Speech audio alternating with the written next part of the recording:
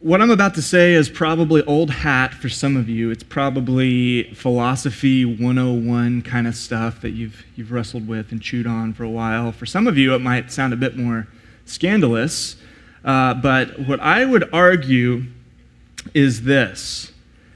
Events in the world are not self-interpreting.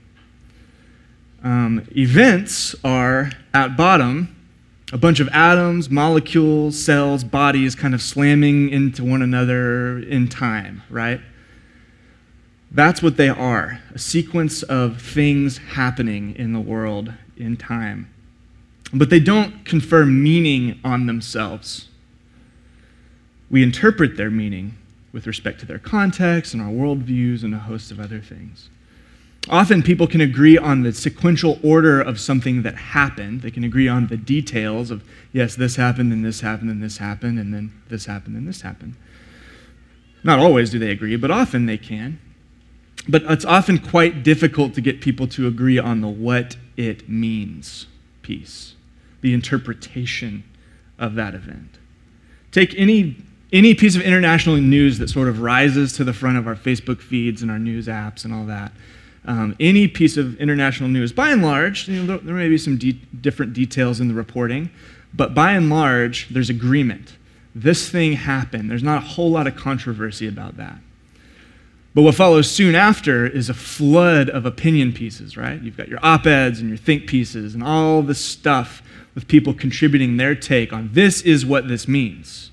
This is what it means for you. This is what it means for me. This is what it means for this group of people or that group of people. This is what it means for this group of people. This is how it's bad for this group of people, and on and on and on. Events don't interpret themselves. The meaning is not always clear in the event itself, but rather they must be interpreted. And the events of the day of Pentecost that we learned about last week in Acts chapter 2, they illustrate this perfectly. What happened that day? You remember? The apostles, the disciples, all the disciples are gathered together in a house, and this giant noise like a violent rushing wind splashes into the room, and evidently they're driven out of the house and out perhaps to the temple court. Tongues like fire come resting on their heads. We're told that the Holy Spirit is filling up each of these men and women. We're told that prophetic speech in languages unknown to the authors are being uttered so that these Christians are saying things and it's being understood in the languages of people that these speakers would have no ability to know. And the onlookers are sitting here going, whoa, how would this group of Galileans, this group of Jews know this language or this language or this language? Something amazing happened that day. But what did it mean? What did it mean? Even in the scriptures, we get a smattering of different responses. If you look at verse 12, chapter 2, it says, all were first amazed. There were some who were responding with amazement. They looked on and they maybe didn't understand what was happening, but they were blown away. They knew that something awe-inspiring was happening, something out of the ordinary, and perhaps they were driven to curiosity because of it. But that wasn't the only response. The very next phrase there, and perplexed. Some were just confused. They were perplexed. They had no category for this kind of thing. They just saw chaos and thought, I have no idea. This does not fit anywhere in my system of things that happen. There's nowhere to put this. There was confusion. And then we see a third response in verse 12 or 13. Others responded with mockery. See, they thought they did have a handle on it. They said, we've seen this before. They accused the early Christians of being drunk. They're filled with new wine, they said. They said, I've seen this before. I've been outside the bar at 2 a.m. when everybody's spilling out into the street. I've seen this kind of chaos. That's what's happening. So which is it? What did the events of Pentecost mean? What did this phenomena mean? Well, amidst all the power and the excitement and the confusion and the chaos, Peter, he stands up. Verse 14, standing with the 11, Peter lifts up his voice and he addressed them. And he begins with a joke. Sometimes we read our Bible so dryly, we kind of miss this kind of stuff. But see what Peter says here? He says, "For these men of Judea, all who dwell in Jerusalem, let this be known to you. Give ear to my words. For these people are not drunk, as you suppose." It's only the third hour of the day. It's 9 a.m. What Peter's implying is almost like, you don't get drunk at 9 a.m. That comes later. Come on, guys. Stay with me. Peter's not advocating drunkenness, but he's being wry with them as they were being wry with the early Christians. He begins with a joke. He says, "No, it's not drunkenness that you see." Well, then what is it, Peter? What is it? If Pentecost marked the entrance of the Holy Spirit of God into the people of God in a historically unique way for the first time, which it did, and if on this day, as Josh rightfully taught us, the Christian church was birthed, the church and its mission were taken up on this particular day, then what Peter's about to deliver is actually the first Christian sermon ever preached. Did you know that? It's the first Christian sermon. Of course, Jesus preached sermons. Of course, prophets in the Old Testament preached sermons before him. But this is the first, not Christ's sermon, but Christian's sermon, the followers after him, and filled up and empowered with his Holy Spirit and commissioned with his authority to go and to preach the good news. This is the first time, right here. So what does Peter do? Well, the whole sermon's recorded in verses 14 through 36. It's structured around three major Old Testament quotes. He quotes Joel 2, which is what we're going to look at today. He quotes Psalm 16, and he quotes Psalm 110. He has three texts. He's not trying to lean into his own authority, but he points back to the Hebrew Scriptures to say, here is what happened and here's what it means. All told, you can read this sermon in under 2 minutes if you just read through it. At Door of Hope, we're going to cover it in 2 weeks, if that teaches you anything about our efficiency and skill. So we'll cover the first section today. So this week, it's verses 14 through 21. Read them with me. If you have your Bible, Acts 2:14. We'll start over. "But Peter, standing with the 11, he lifted up his voice and he addressed them. 'Men of Judea and all who dwell in Jerusalem, let this be known to you, and give ear to my words. For these people are not drunk, as you suppose, since it's only the third hour of the day. But this is what was uttered through the prophet Joel. And I quote, "And in the last days it shall be, God declares, that I will pour out my spirit on all flesh. Your sons and your daughters shall prophesy, and your young men shall see visions, and your old men shall dream dreams, even on my male servants and female servants. In those days I will pour out my spirit, and they shall prophesy.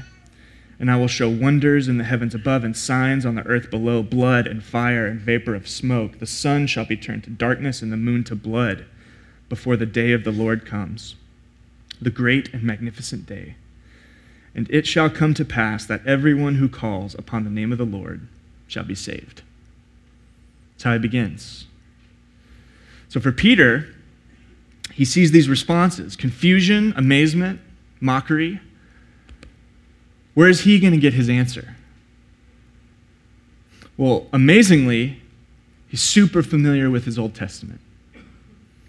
And he knows the prophecy of Joel, a small little book amidst the prophets. And he remembers what Joel had spoken about something like this. And not only does he remember it, but he can quote it at length on the spot. That's a bit convicting. It's a bit convicting for me. Joel is going to derive the meaning, the interpretation of this event from the Scriptures. He's going to see, has God declared anything about this? And if so, then that is what it is. That's what I believe. So let's look into this for a second.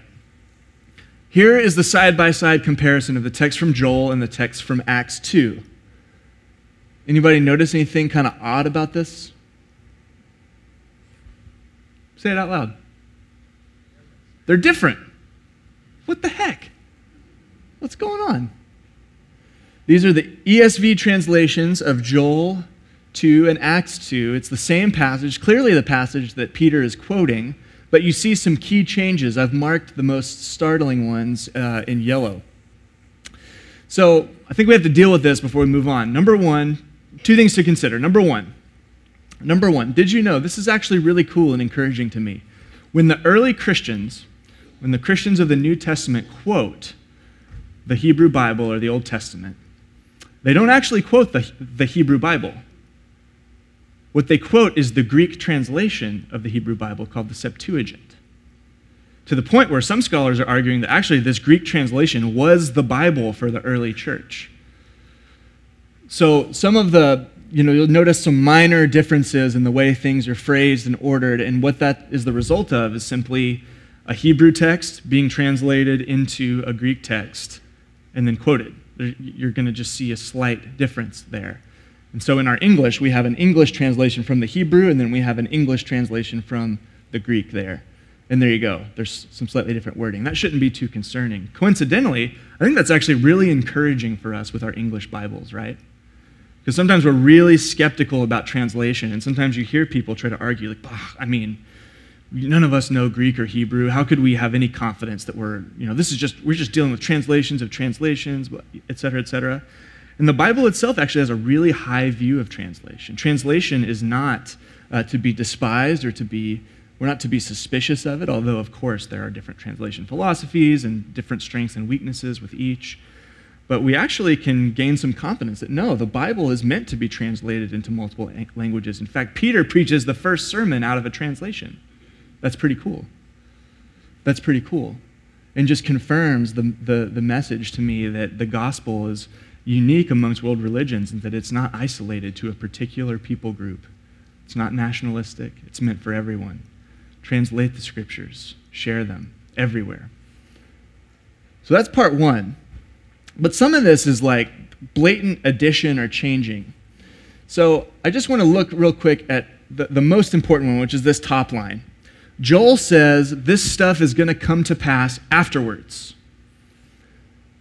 Peter says this stuff is going to happen in the last days. Now that seems a little problematic because Peter's going to hinge a whole argument about this kind of being the end times, this is end times kind of stuff, and Joel doesn't use that language. So what are you doing, Peter? And this is just a Bible study tip for you guys. Anytime you see a New Testament author quoting an Old Testament author, you need to look up the reference. Usually your Bible will have that in a marginal note or something, and go read that Old Testament passage. You read the passage, and it's confusing. So what do you do then? You need to read the context, maybe the chapter, maybe just the paragraph, whatever it may be. If you're still confused, read the book. Now, it's going to take a while, I admit, but that's what you need to do. So what's going on in Joel? Well, it's actually really simple. Give me the next slide. Joel is about, it was written probably during the return from exile after Jerusalem was rebuilt. And Joel is prophesying to the people of Israel. He's saying, look, we just experienced this massive plague. Locusts have come and destroyed our land. And he's offering them a prophecy of hope. He's saying, actually, God is not going to leave us in this destruction, but he's going to restore our fields. He's going to restore our crops. Things are going to return to blessing. That's what the first part of Joel is about. But then, this comes. It shall come to pass afterward. So he starts talking about another day of the Lord's blessing. And we've heard this metaphor before. Tim used to share it with us, where you see like prophecy like a mountain range. And they all share meaning, but each one is a bit further and more of a deeper fulfillment of what came before. And so it's kind of like that. Joel's saying, there's going to be a near day when I restore your fortunes. The land's going to be returned. But afterward, something else is going to happen. And he's talking about this thing where the Spirit's poured out in those days. And then he gives us a second time marker, before the great and awesome day of the Lord, which could be none other than the final day of judgment for Joel. We have a bit more of this theology fleshed out in the New Testament. It's the day of Christ's return, the day when Christ is going to come and put all things right, the final day of the Lord.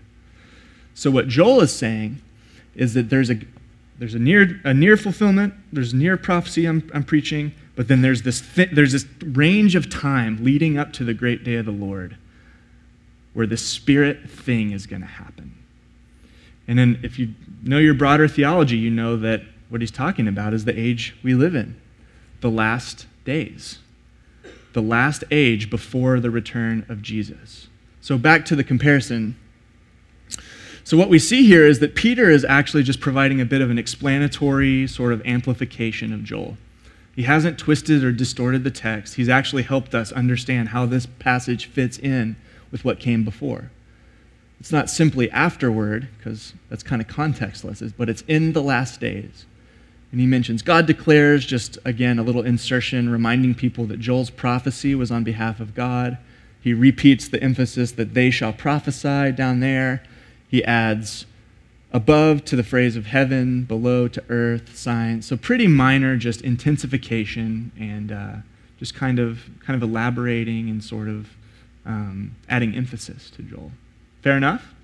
So I'd say Peter is actually providing a nice little kind of almost commentary, helping his hearers understand what Joel was talking about, for those who maybe were less familiar.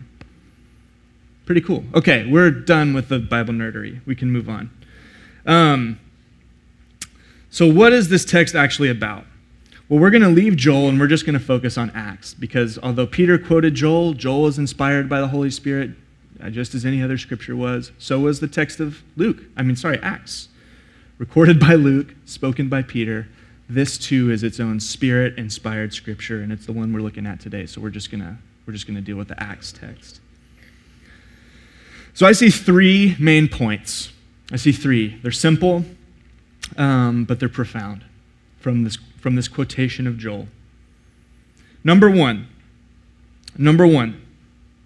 the Spirit has been poured out without discrimination, just like Joel and just like Jesus said it would be. That's verses 17 and 18. So there's a couple elements to this. Number one, the baptism of the Spirit has come, and it was unique in history, and it is unique in history. In the Old Testament, the Holy Spirit was active. He was doing things, and he would come upon people, but this is really important. In the Old Testament, the Spirit of God would come upon people for a limited time and a limited purpose.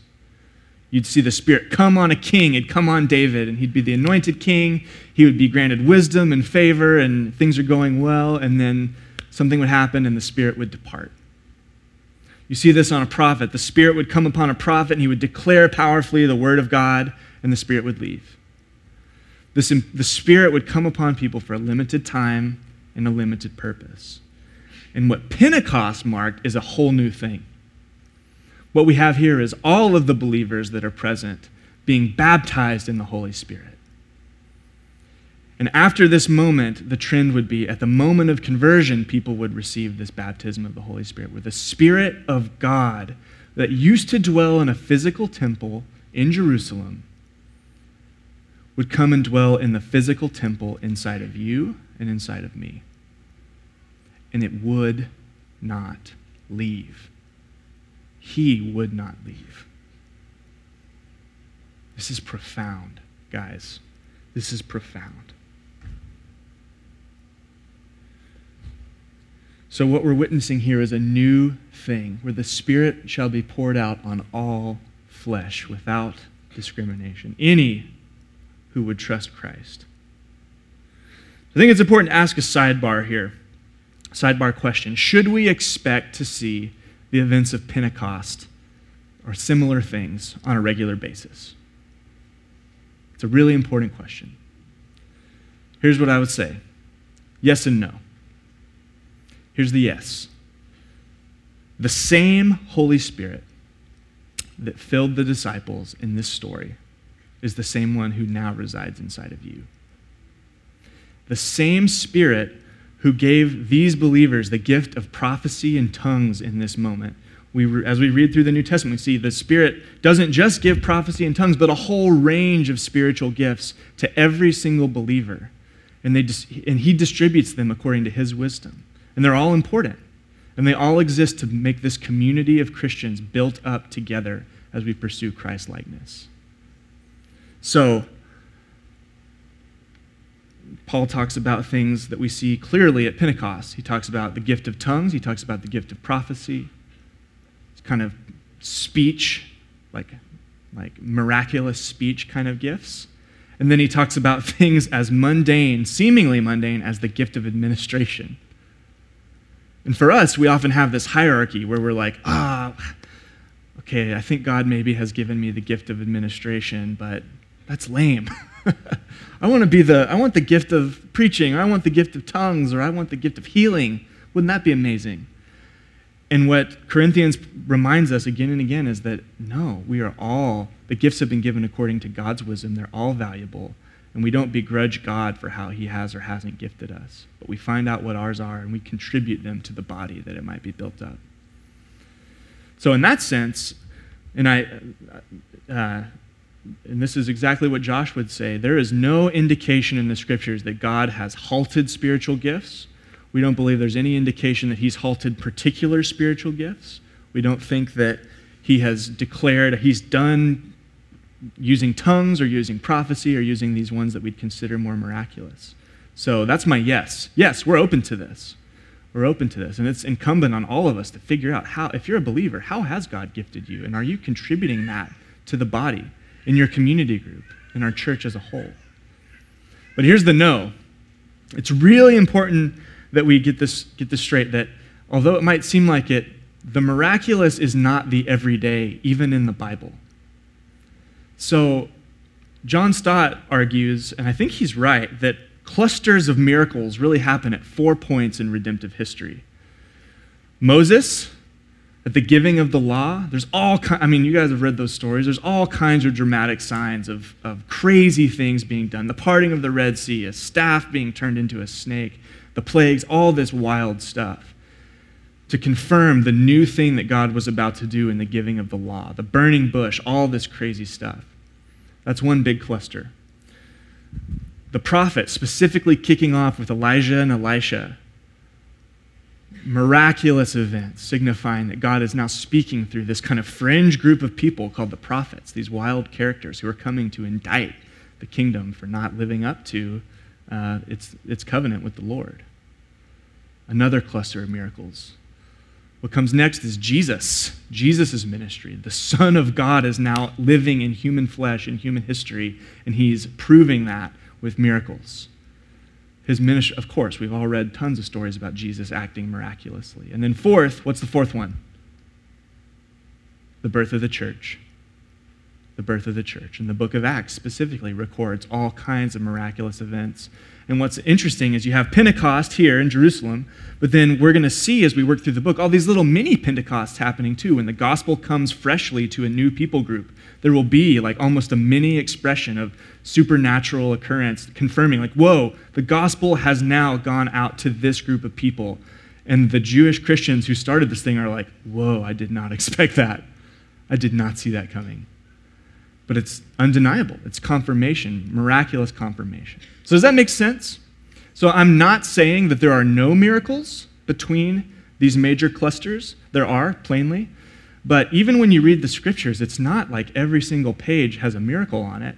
And it's also even more stark when you realize that we're covering thousands of years of history here. The book of Acts, 28 chapters, covers 30 plus years. So even realizing that, all this stuff isn't happening within a week or two. So we'll stop there. Should we expect this miraculous stuff of Pentecost today, in 2017 in Portland, Oregon? I don't know. I think we need to be open to it. I think we need to seek the fullness of what God would have for us here. But I think we also can recognize his activity is in many ways mysterious. Coincidentally, for those of you that follow international missions, it is not uncommon to hear about almost Pentecost-esque movements happening when the gospel goes to a new people group. Right now we're hearing, Josh has shared some of this, we're hearing incredible stories of God, of Jesus appearing to Muslims in dreams and visions in extremely hard-to-reach areas. We're hearing revivals breaking out in places accompanied with miraculous signs. And so, I don't know, that seems to be the pattern of God when he wants to authenticate his gospel to a new place. So, There's a lot of freedom in this, but I think that's helpful background. Here's the main point. The Spirit has now been poured out on all flesh without discrimination. And you see the groups of people that Joel and that Peter highlight? Your sons and your daughters shall prophesy. Your sons and your daughters. So what he's specifically talking about is men and women. Whereas in this culture, it would have been assumed that men are the ones who are going to carry the mantle. They're the ones that are going to be doing the real ministry. Even as far back as Joel, we see that that is not God's intention, but it's to be poured out on men and women, our sons and daughters. Young men shall see visions, old men shall dream dreams.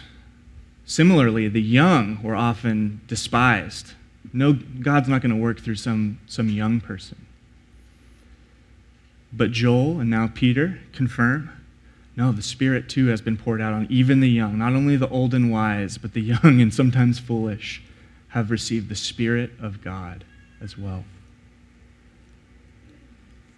Even on my male servants and female servants, even the serving class, the Spirit of God has been poured out. So if you fall in the lowest kind of stratosphere of society, for you too, the Spirit has been poured out. So there's a big implication here, and you guys need to get this. I need to get this. No matter who you are, if you have trusted Jesus, you've been indwelt with his Holy Spirit. You've been given power over sin. You've been given power to grow into Christ's likeness. You've been gifted for the building up of the church. And you have been given power to minister boldly in the gospel, no matter who you are. You hear that? You see that? Maybe you're an artist. And you feel like you've constantly been toiling away at your craft. You feel like money has gotten tight. You feel like perhaps your friends have been more like prudent financially, and they've got their 9-to-5 jobs, and you feel utterly on the sidelines, and like people are quietly judging you, like get a job, hippie, that kind of thing. You need to hear that for you too, the Spirit has been poured out. Maybe you're the opposite. Maybe you work a 9-to-5 business job, and in a city like Portland, you feel like everyone's kind of like judging you, like, oh, that's not really that cool. It's not really that meaningful. You know, why don't you do something with your life, old man? You need to hear that for you too, on you too, the Spirit has been poured out. I hate having to say this, but we have to say it. Are you a woman? Have you been made either implicitly or explicitly to feel like a second-class citizen in the mission of God to his world? You need to hear dramatically right now that the Spirit has been poured out on you too. Are you a stay-at-home mom? Do you feel that your time is just utterly swallowed up with taking care of your kids, and like just as you can get the house clean, it's off to the next thing, and just like can't get ahead, feel utterly sidelined? The Spirit has been poured out on you too. Maybe you're a stay-at-home dad. Maybe you're physically sick or disabled. Maybe you're mentally sick or disabled. The Spirit has been poured out on you too if you're in Christ. Are you single? Do you feel like the rest of the church looks on you with suspicion? Like, when is this person going to mature and find a spouse, join the real inner circle of the church? I know some of you feel that way. What Joel and what Peter would declare to you is that you too have had the Spirit poured out on you. You're not second class.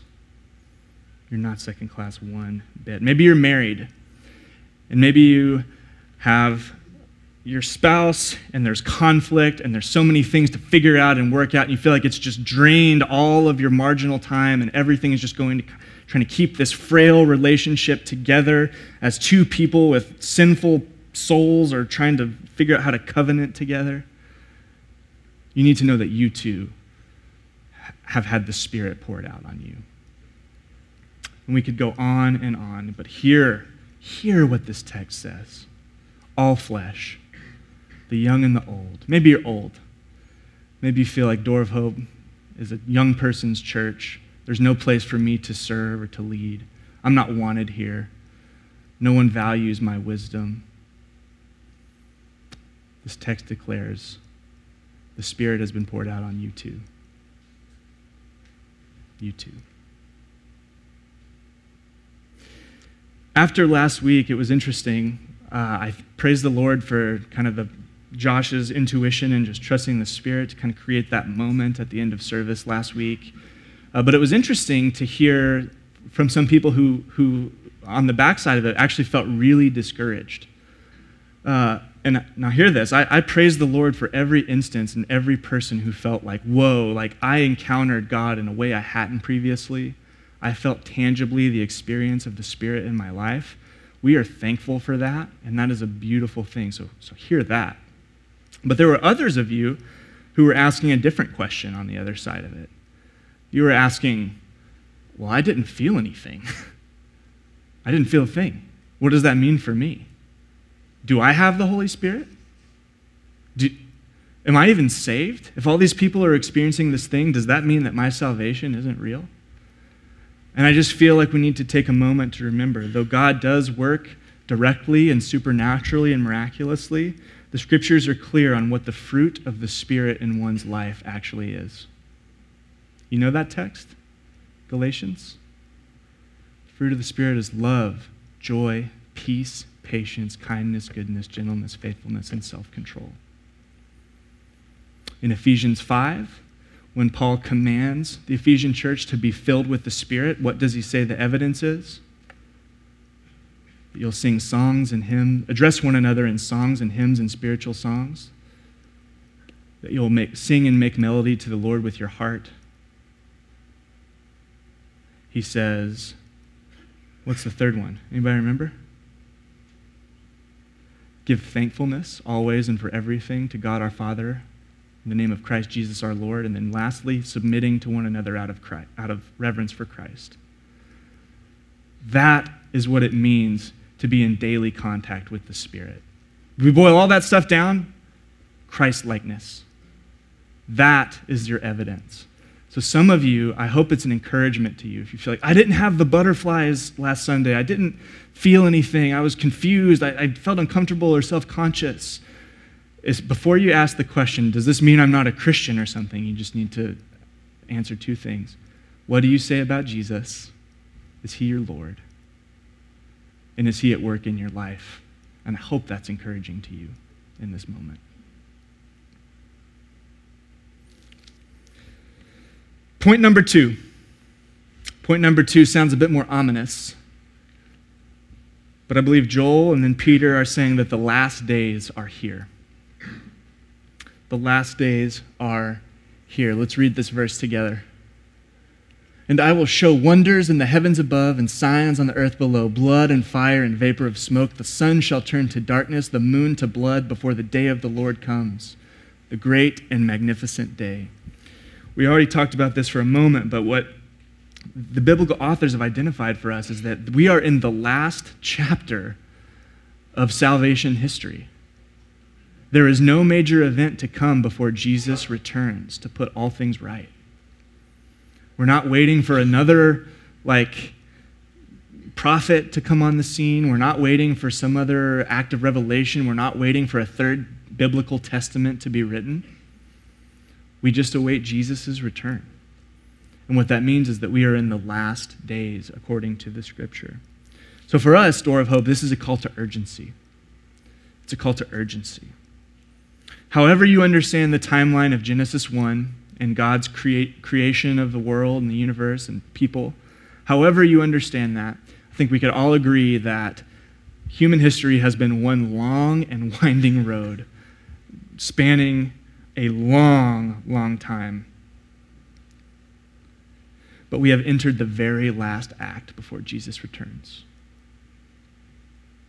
That's not the end of the story, of course. I love how C.S. Lewis puts it at the end of The Last Battle, if you've read that. He talks about, after all this history and like Narnia is entering a phase where all sin has been dealt with, and we're going to enter the glorious phase where essentially Aslan does what God does at the end of the Bible. He wipes away every tear. He recreates the world. The world is once again perfect. He says that everything that came before was just the first line of the first page of the endless story that God is writing. And that's true. We have eternity future ahead of us. But in terms of this era, the era of humanity's fall and redemption, we are in the very last days of it. Did you know that? Did you know that? Our mission? Proclaim the good news of Jesus and teaching people to follow him. Our time is short. How are you spending your time? How am I spending my time? Let's talk about a day in the life. I just want to hear if this sounds familiar to any of you. It certainly does for me, because most of it's pulled from days I've lived. But you wake up, you got your alarm set early, maybe 6 a.m. You're going to get up and get some time with the Lord. You're going to read your Bible, you're going to pray, maybe journal or something. But the alarm goes off and you stayed up a little bit late last night watching Netflix, so you just snooze it a couple times. And then you finally get up, you go, okay, well, I still have like 20 minutes, I can do this, I can start my day with the Lord, that sounds great. You finally get your cup of coffee, you get in your chair, you're ready to go, and then the baby starts crying. And then you go, well, I could either let my husband or my wife just deal with that by themselves, or I could be a loving spouse and go help as well. So you do. Help with the baby. And that's the right decision, by the way. Then, by the time you get the kids settled down, you're trying to have some family, and oh gosh, it's time to go to work. Okay, so you head to work. And you're seated next to, your desk is next to like the most awkward, annoying person in the office who just derails you constantly, distracts you from your work. And so your time, at this time you decide, okay, I need my headphones. I have my headphones. My boss is okay with the headphones, so I'm just going to headphone up and make sure people know I don't want to talk to them. So you work. Maybe that same person, maybe someone else invites you to lunch, but you're feeling a little burnt out, overextended. You say, no, I'm not going to do that. I'm just going to eat here. I brought my own lunch. Of course, there's nothing wrong with bringing your own lunch. Hear that? But so you just hang out by yourself and maybe fire up some YouTube videos on your iPad or something. And just watch videos through lunch. The rest of the day comes. You continue to isolate, keep yourself from distraction, finish the day. You get home. The kids are going crazy. Your spouse is trying to wrangle them. You try to wrangle them. Like 30 seconds pass, and now it's like 8:30 p.m. Somehow that's happened, and the day is over. You have to clean up the mess, get everything reset just for your kids to destroy the next morning again. And finally, at 9 p.m., you and your spouse, you plop down on the couch, or you, if you're single by yourself, you plop down on the couch after whatever you've had going on, and it's like, I just need to watch a little Netflix just to decompress, just a little bit. I'm way behind on the show that everybody's talking about. If I don't watch these episodes, I'm not going to be able to have the conversation. Someone's going to spoil it for me the next day. I can't have that happen. So you watch the show, but it's really addictive. Every show ends with a cliffhanger ending now. So you're like, what's going to happen next? One more episode? Let's do it. You watch the next one. Okay, now it's 11:30. And you're like, oh man, I'm supposed to get up at 6 in the morning to read my Bible. We'll see what happens. Anybody have that day? I've had that day. I have that day a lot. Now hear me. There's nothing wrong. In fact, we're commanded to serve our families, every one of us. There's nothing wrong with needing to eliminate distraction and focus at work. There's nothing wrong with watching a show. There's no helping the chaos of children and bedtime. But, did you know the last days are here? Did you know that it could be that time at work is you spent working hard to God's glory and for the good of your employer and the good of your world, hopefully, whatever you're doing. That each time that you could be drowning out a coworker could be a time for building relationship, earning trust, communicating love, that person might come to know, just be a bit closer to coming to know the Lord Jesus. Did you know that time with our kids is not simply a rat race of getting them from one bit of nutrition to the next while cleaning up messes, but it's actually a chance to steward their hearts that by your love for them, they might know something about the King of Glory himself? And did you know that the late hours of the night spent cycling through YouTube videos and Netflix episodes could be spent pouring into your spouse or your roommate or your best friend or whatever and processing life together instead, preparing one another to go into the next day as God's chosen ambassador in this world? The last days are here. And are we watching more Netflix than spending time with people? Are we spending more time interacting online than in person? I don't know. But I know I'm guilty of every inch of what I just said. But we have the opportunity instead to be loving people, serving people, and convincing people that the return of Jesus is good news for them and that it's happening and that it's soon. And that all these people that we love, even the ones that annoy us, they too are loved by God more than we could ever imagine. And we're wasting opportunities to declare and to show his love for them to them. And that's a shame, because the last days are here. Last sidebar. What about the sun turned to darkness, the moon to blood, blood and fire and vapor of smoke? I have no idea. Let's just move on. No, scholars are divided, of course, as they are on everything. And there's some good options. Some think that this, we're told in the gospel accounts that when Jesus died, that the sun went dark during the day. So maybe this is a reference to that. Maybe there was some other unrecorded sort of astrological phenomena that we don't know about. Interestingly, we do know that there was a full solar eclipse in AD 29, which may have been the year that Jesus died, although it probably wasn't the month. It didn't happen the month that he died. Just weird, interesting stuff. I don't know. Of course, no one knows for sure. What I lean toward is that these events are still future. Remember, he's talking about a period that's the last days, but leading up to the day of the Lord. So really, this stuff is stuff that could happen at any point between now and the Lord's return. These are classic apocalyptic images from apocalyptic literature, kind of like mixed in with sort of end of the world kind of imagery. And so my hunch is that this is stuff that's still future, and that whatever these images mean, they are going to more closely anticipate the return of Jesus. But I don't know. But I felt like we needed to address that. There you go.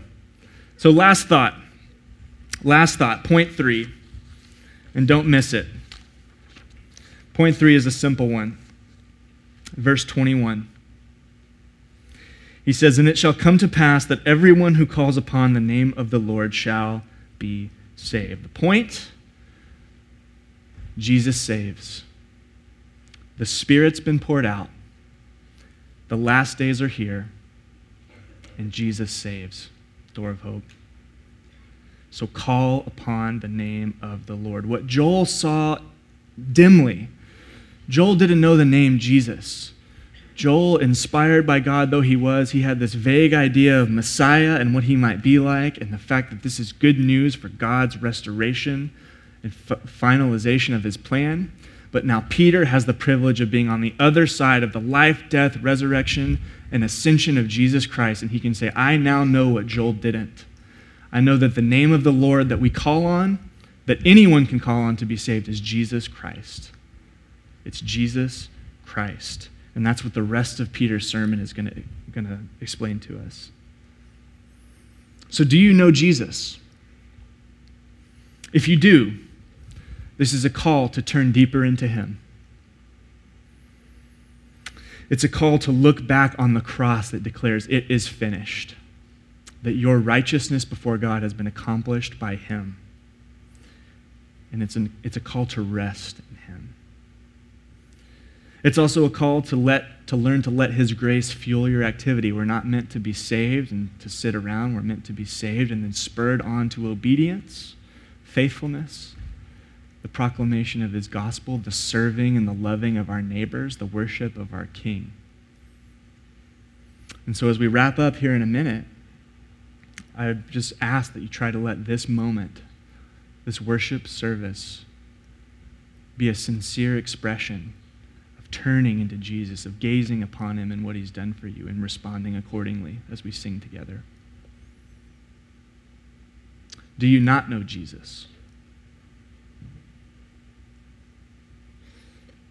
Acts 2 has made a claim. It's made a historical claim about something wild that happened. Wild that happened 2,000 years ago, just about. That the miraculous was seen, that there were eyewitnesses, that somehow this little group of people who thought that this man had died and then rose from the grave, it somehow gained enough traction to become one of the dominant religion in the world. And that on this day there was a sound like wind, tongues like fire, speech that was prophetic and supernatural, and that it wasn't for itself, but it was to proclaim that Jesus Christ is Lord. That's the claim. It's what the Bible claims, and if you don't know him, you've now heard that claim, and you have to respond to it. And so we just invite you. What the Bible proclaims again and again is no matter your background, no matter what you've done, no matter what you've declared, no matter the life you've lived, no matter your age, no matter your sex, no matter your job, no matter your lot in life, Jesus says, come. He says, come to me, all who are weary, and I will give you rest. For anyone who fears death, wondering, what am I going to find out about the nature of reality and the existence of a God or gods, he declares. If you're wondering, have I done enough good to outweigh the bad? Was I a good enough person to stand before whatever God may or may not be there one day? Jesus says, come to me and find rest. For I declare it is finished. My righteousness is given to you. And your shortcomings were dealt with me on the cross. So we invite you, if you've never trusted Jesus, maybe today's not the day. Or maybe it is. Maybe you feel him tugging at your heart. You don't even know what it means to trust in Jesus, but here shortly we're going to have people around the room praying on the sides, available. They'll have lanyards around their necks. You can go and process. Say, I don't know, but I'm feeling drawn to this stuff. What's next? Jesus says, come. And you too would receive his Spirit, be gifted by him, begin to be changed by him. And for you too, the idea that we are in the last days before Jesus comes and deals with all evil, sin, and injustice, that can be good news for you too. It is good news.